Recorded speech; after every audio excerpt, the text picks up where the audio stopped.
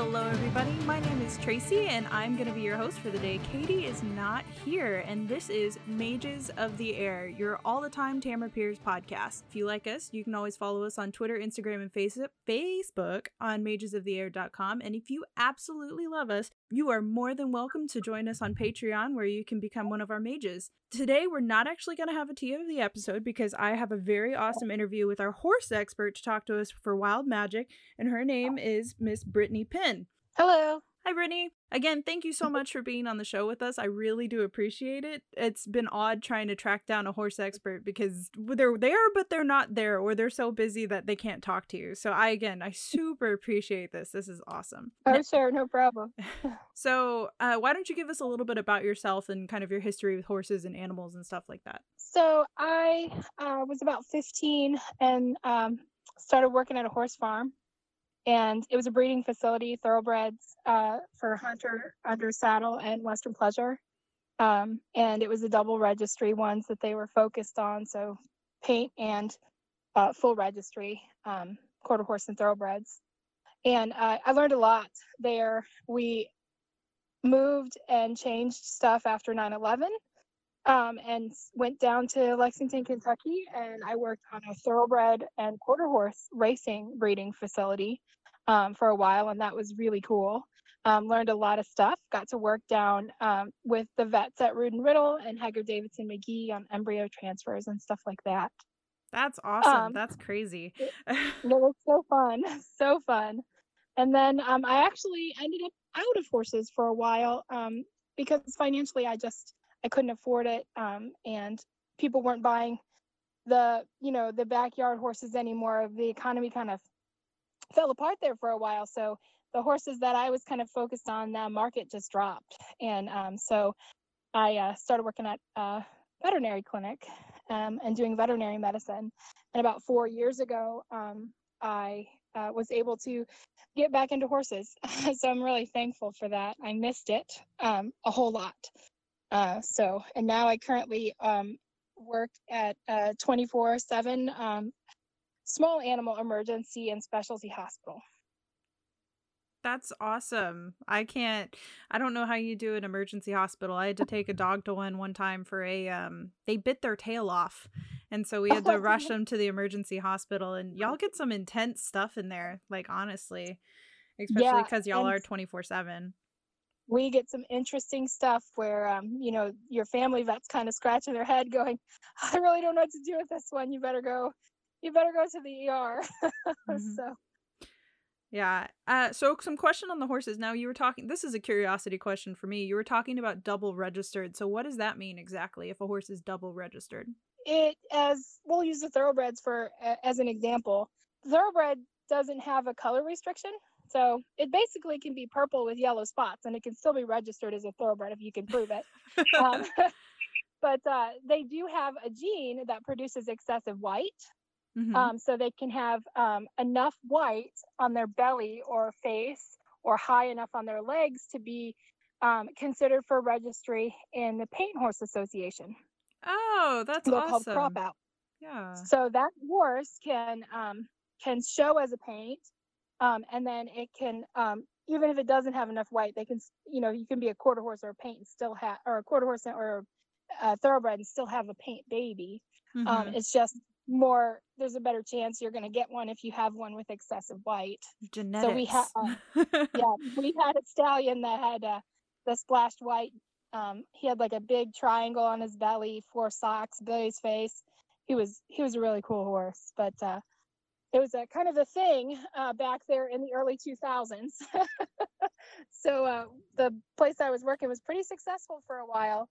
9/11 kind of put a damper on that, but yeah, it was interesting. The genetics part of it, for sure.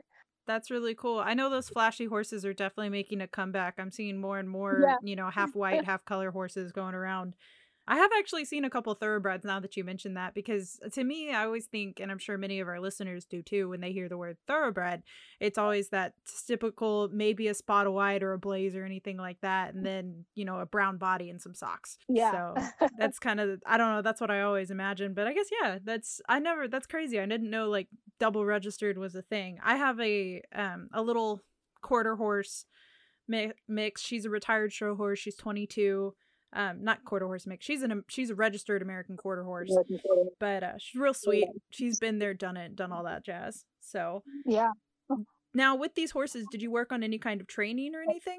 So my focus was actually the babies. Mm-hmm. So when we were kind of at the height of business, we had like 20, 25 babies a year. Right, and that's all, that's all first impression stuff, like the way that, that starts that baby off and how they're probably going to end up for the rest of their life. Yeah, I mean, I was on full watch. I rotated between me and the barn manager, so I was there for most of them the minute that they hit the ground or shortly thereafter. And so my big thing was getting them halter broke as soon as I could, because I didn't want to fight with a 500-pound weanling. No, that sounds terrible. And teach them how to be broke to halter. So my babies were always really friendly, really easygoing. They, by the time they were turned out with mom in the field, in the summertime, they were picking their feet up, and every time mom would go from the stall to the field, I would make sure that I had a halter or a lead rope. Mm-hmm. My favorite thing was a really long leather strap mm-hmm. That I would make kind of like a pseudo rope halter out of, so I could just let go of it, and he wouldn't be like out in the field with a halter on, but he still had that feeling of being confined around his head and learning how to give to pressure and stuff. Yeah. And that worked really, really well, and it made really friendly babies and really nice yearlings to work with because they weren't afraid of anything. True. Yes. They were willing to trust you. So what process would you take to actually introduce a halter? Because I know some horses, and especially babies, I'm sure they didn't necessarily like it when they first saw the halter. They were like, what is this monstrosity? And that's where like the leather strap came in to help a lot, because it's very lightweight, and you could at first just wrap it around his muzzle and then take it off, when you're in the room playing with them. And babies love scratches, so while you're scratching them and scratching their butt and scratching their belly, and you've got that thing on their face and it's not hurting them, and they kind of accept it. Everything's new, so it's a little bit easier, believe it or not, because they don't know that they're supposed to be afraid of that, or they don't know that they're supposed to fight having something around their face, and you can kind of handle them a little bit, because at that point you're talking about something that's 100 pounds or 150 pounds instead of much bigger. So that was usually the easy part. That was the easy part. Yeah. So I don't think a lot of people know that horses don't automatically like pick up their feet because I know cleaning out hooves and stuff, it's a daily thing, especially if you're in rocky areas sometimes. What process did you go to teach your babies how to do that? So the first part of that, I guess, would be understanding that is his only way of getting away if he's afraid. So they are very resistant at first, just because that's all they know is, if I'm afraid, I have to move my feet. So if you take a foot away from them, they can't move. Right. So I usually make sure that I have a pretty good bond first, rubbing up and down their legs, rubbing their belly, that they start trusting me as, someone that's in there, that's handling them. I'm part of everyday life. I'm nothing to be afraid of before I even pick their foot up off the ground. And usually, once you get that established and make sure that everything's okay with touching their legs, then you can kind of pick it up for a second and put it down. Pick it up for a second and put it down. And eventually, and it doesn't take long to where they just will start lifting it up for you. I know the gelding that I have right now, I haven't had him since he was a baby, but I can point to his leg and tell him to pick it up, and he'll pick it up for me. That's awesome. So. I'm a little jealous. No, yeah, my mare will do great for the farrier, and then when it comes to me, there's always that little bit of Game of Thrones bend the knee going on. But once I get the first one, she just goes around and does all of them. It's great. I've definitely had the bend the knee conversation. Now, in this book, so we have our main character is Dane, and she has a quote-unquote knack with animals. That's how she describes it. I don't want to ruin it in case you ever do want to read the series, but that's what Okay. it's described as a knack with animals. And in this, she starts working for a horse wrangler, and they collect ponies. They're described as ponies, but I mean, you know as well as I do that ponies can basically be anything under 14 hands high, or 14 hands, which is still a pretty big horse. Yeah. And there's your guy out there right now. We can hear him. Yes, his friend out in the field is upset that he gets to graze in the hayfield. And they take these horses and they go on a trip with them, and they take them to an organization called the Queen's Riders. And this is I screw up this word every time, a cavalry group. And in this group, not only do they train the horses to deal with the tasks, ponies, the task of like war, but they also have to train people to shoot off of their backs and it's a really good book. If you haven't read it, I highly suggest reading it. But they have to shoot off their Sounds backs good. and be prepared to, do anything and everything that is dealt with as a horse that is being used for people that fight wars. Now, what from the difference between a smaller horse, like a baby or anything like that, to a more grown horse, because some of these are stallions, some of these are geldings, anything around those, what would be your training differences? Would you take it the same way, or would you, how would you do it? So honestly, the bigger the horse, the easier they are to train. They don't have as big, the smaller the horse, the bigger the attitude is pretty typical. Small so horse syndrome. I honestly try to approach them all the same. But I think the key to being successful is taking each horse as an individual. You can't just blanket do the same thing with everybody and expect to get the same results, because I've met horses that are so sensitive to certain stimuli and to certain things that approaching them in the same way as you would some old quarter horse, been there, done that, ranch work horse is, it's different. They're going to have a different reaction. Yeah. Yeah. They'll have a complete, and even from a mare to a stallion, there's that old saying, you tell a gelding, you ask a stallion, and you negotiate with a mare. I've never heard that, but that is accurate. So what would, in your experience with working, what's the difference mentality wise between a mare, a gelding, and a stallion? Yeah, I actually like to work with stallions. They're very intelligent. They're very strong. Most of the time they'll do what you ask them to do. The caveat there is, unless there's a mare around. But a well-behaved stallion will still be a well-behaved stallion, even when there are mares around. He may want to talk to him and stuff, but if you've done your training properly, you can still handle a stallion at that time. A gelding, is about the perfect horse to have for anybody that's worried about handling them. They're pretty laid back and easygoing in general. There's always the exceptions to the rule, but they don't have their hormones trying to tell them what they should be doing and not listening. Yeah. Mares, on the other hand, I've met some that are just sweetest things you ever want to deal with, and other ones that would just as soon kick you as look at you. So especially when they're in heat, and they can become a completely different horse when they're in heat. So it's kind of learning that individual and how they respond to things. Some horses, the wind blows the wrong way and they can't work that day because they're freaking out and they're scared, and they're snorting and blowing, and you feel like you're going to get bucked off. And then you have other ones that don't care.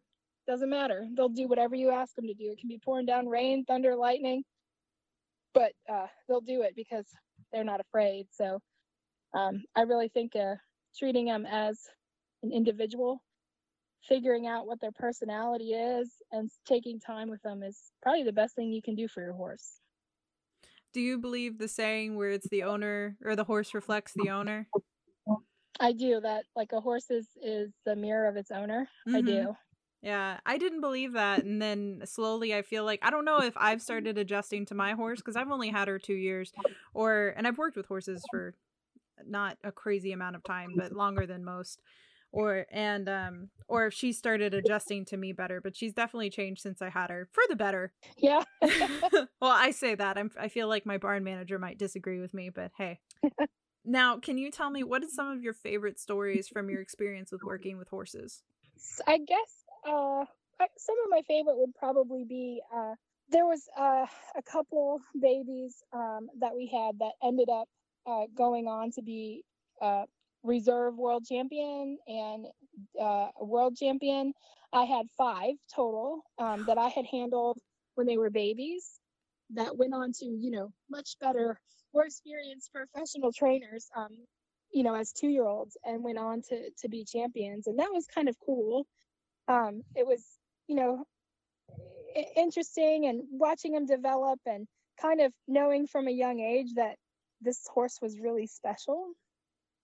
And could you that tell, they, like when you first saw the horse, could you tell that you were like, man, you're gonna be something? so yeah, you can. And some of those horses that are already accomplished, there's just a completely kind of different feel about them when you walk into a stall with them, that you're like, yep, this is a special horse. The one stallion that we had, that he was the one that was double registered. Mm-hmm. He was like 16'2". He was bright red chestnut with the socks and the blaze and that big white face. And he was intimidating because he was a very thick, stocky built thoroughbred. That And sounds like my kind of horse. Oh, he was lovely. But he was very kind. Like, if I went in there to clean his stall, he would put his head down on my chest because he wanted me to rub him and rub his ears. He loved nothing more in the world than for his ears to be scratched. And you could do anything you wanted with this horse. He was not a successful racehorse at all. So he got retired at a young age to like a warm blood stud, and was breeding warm bloods. And then my boss found him, he got his merit points, and then he went on to get all of his points to be a superior hunter under saddle horse, and then goes on to have a bunch of world champions. So that was one of those, that this horse is sitting here at a warm blood stud, not really doing much more than breeding mares. Mm-hmm. And he just hadn't had somebody that realized the potential that he had until my boss came along and was like, this is a special horse. And he takes him out of there, and he does that with him and turns him into this pleasure horse that goes on to produce some world champions. He had 3, I believe, world champion hunter under saddle horses in the APHA. So, and he didn't start that career until he was 10. Mm-hmm. So it makes you wonder what he would have done if someone had realized the potential he had as a young horse. Yeah. I believe a lot of people don't, and this might just be a me thing, but they don't see just because a horse is over the age of 15 does not mean that horse is ready to retire. No. And I have some friends that they say, oh, my horse is 15, like I'm gonna stop doing whatever with them and stuff like that. And I mean, my horse is 22. Mind, I don't show her anymore or anything, and she really only does light riding. But if I leave her in the pasture and go off and ride somebody else's, I hear about it, I swear, the entire time I'm out riding. So that's just not a thing. Yeah, and I think part of that too is playing to those horses' strengths. Some horses don't like to jump. Mm-hmm. So for you to take them into training and try and force them to do it, it's better to find something that horse is good at and he excels at, and try and work off of that. Sometimes you just can't make a horse do something, no matter how much you want to do it or force it on him. Yeah, and I think that's a big part of it too. Yeah, and it's learning your horse and feeling them out. Mm-hmm. And it's just like people. Like, I'm terrible at math, so why would I go become a banker? It's not something I enjoy. It's not something I'm good at. My sister, on the other hand, is phenomenal at math. She can do so many equations in her head at one time, it blows my mind. So it's the same thing as people. Would you relate a horse's personality to people? Oh, yeah. My gelding, his name's Merlin. He is an off-the-track thoroughbred that never even got his gate card. So he never got certified to break away from the gate because he was never even fast enough for them to pay the money to do it. Oh, wow. Okay. Yeah. So his dad was a great sprinter racehorse in Argentina. He won a bunch of stuff, you know, and on the bottom side, his mom is out of a thoroughbred named Stormcat, who's a really good producer. And he would rather walk around and eat than do anything fast. And so his personality is more of, he likes to have attention. He likes to be groomed. He likes to be bathed. He loves to eat. He loves to spend time with me. But if I took him and I wanted to make a barrel racer out of him, it would not, we would clash all the time. Yeah. All I want to do with him is hack around and go out on the trails and play around with him and have fun with him. And he's perfect for that because that's his personality. Yeah. He could probably do dressage. I'm just not very good at it. So, you know, I do think they have a lot of personality traits that we do and quirks. And sometimes you mesh and sometimes you don't. Just like with people. Just like with people. Absolutely. I've had horses that I could not figure out how to get along with, you know, just because of our personalities were different and we wanted different things. Yeah, I take care of, I've got my one and then I take care of 5 others. And man, there's a couple of those 5 that we are now at an impasse. I don't know if that's how you would say it or not. I feed them so they get along with me ish. Yeah. Now, I provide the food so they're not mean to me anymore. But it was definitely when I first started doing it, it was a struggle because we just had very clashing personalities, and I was the new barn girl, and they tried to, you know, push and shove and it was mares. I'm not gonna lie, it was all the mares. They tried to do it.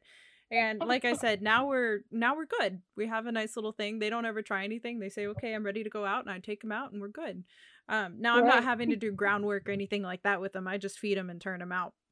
I have a vocabulary question for you. So you said hacking. What does hacking mean? So that just means you can do that Western or English, throwing a saddle on them and just going out on trails or around the field and just not really doing any kind of schooling or training, just out having a good time. And sometimes that's a nice break for a horse mentally. Because you have them in, you're schooling them, and you are asking a lot of them all the time, and you're working on training.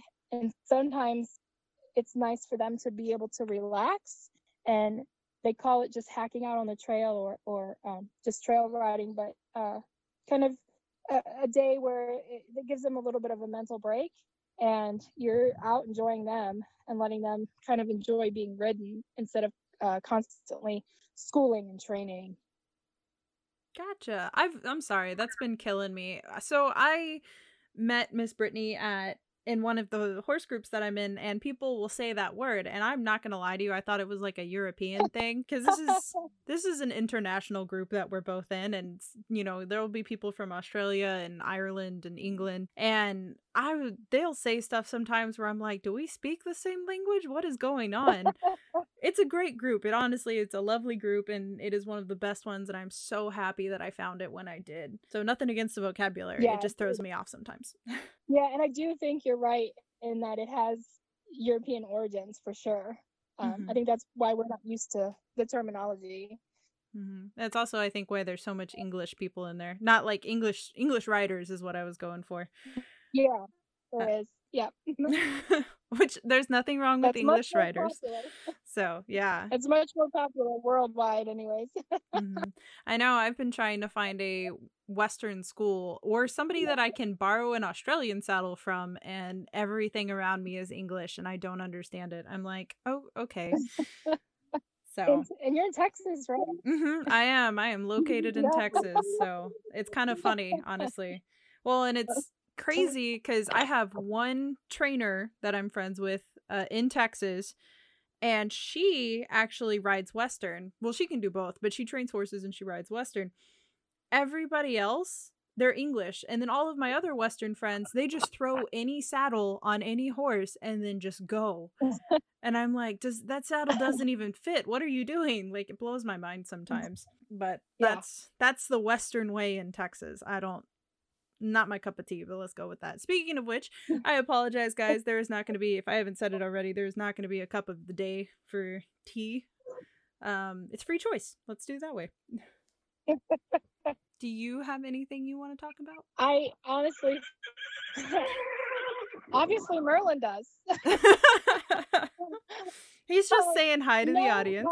Just if anyone is considering, trying to get into horses or wanting to go somewhere and take lessons, I would encourage it because horses, they offer a pretty nice sense of peace sometimes. And I have a really stressful job working in the emergency department.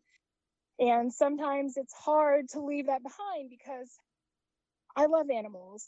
And I do see a lot of tragedy and I see a lot of intense situations. So me being able to come out to the barn and hang out with my horse and exercise him and graze him in the field is good for me.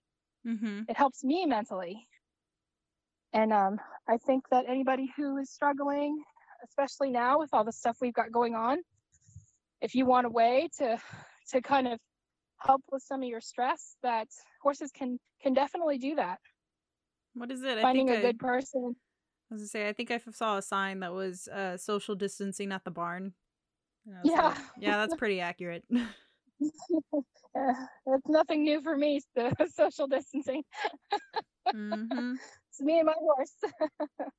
So I would encourage it if you're scared. There's always people that are willing to help you and take time, and you don't have to ride a horse to enjoy it either. That's the other thing. Not at all. I was going to say, I worked with horses for 4 or 5 years, never got on one. I would clean stalls, I would walk them around, I'd brush them down, like bathe them, things like that. Never rode a horse for the first 5 years. So yeah, and I even get more pleasure out of that almost than the riding part. Oh, I love it. My ideal, and it's terrible, my ideal day at the barn, I might work Annie a little bit or something, usually not, and bring her up, bathe her, get her all nice and shiny and her tail brushed out and everything like that, and then just sit there and enjoy the nice blue day and the sunshine and everything like that, and just sit on the fence and watch them. And especially, she's got a new gelding boyfriend in the pasture next to ours, and she is very cute right now, and I'm like, you're a cougar. He's definitely a quarter of her age. All right, Brittany, thank you so much for this interview. It has genuinely been awesome. Like I said, if you have anything else you want to say, feel free to throw it in or anything like that. You answered a ton of questions for me. You had lots of good advice and stories and experiences, and it was great having you on the show. And I will extend this offer. We do have guests come on and actually read with us. So if there's at any point where you're like, man, I'd like to read and do these books, feel free to holler at me, and I will definitely get you in and get you scheduled on. Okay, that would be great. Thank you. No problem. All right, everybody. Next week, we are starting off with, yay, we finally made it, Wolfspeaker, which is the second book in the Immortals Quartet, the word that we can never remember. If you like us and you enjoyed this conversation, you can find us on social media at Twitter, Instagram, Facebook. We do also have a website. And from that website, if you feel so inclined, you can find us on Patreon, where you are more than welcome to join and be in one of our mages, where you'll get lots of extras like outtakes from the shows and information, other book recommendations that we didn't give you on the shows, and even my favorite movie recs. If you liked us, please find us on iTunes, Spotify, or however you decide to listen to us. Give us a 5-star review. If you don't feel like our show's quite up ready for 5 stars, go ahead and shoot us an email and we'll do what we can to fix it up. This is Mages of the Air. My name's Tracy, and my interviewee, our horse expert for the day, was Miss Brittany Penn. And as always, welcome to Tortall.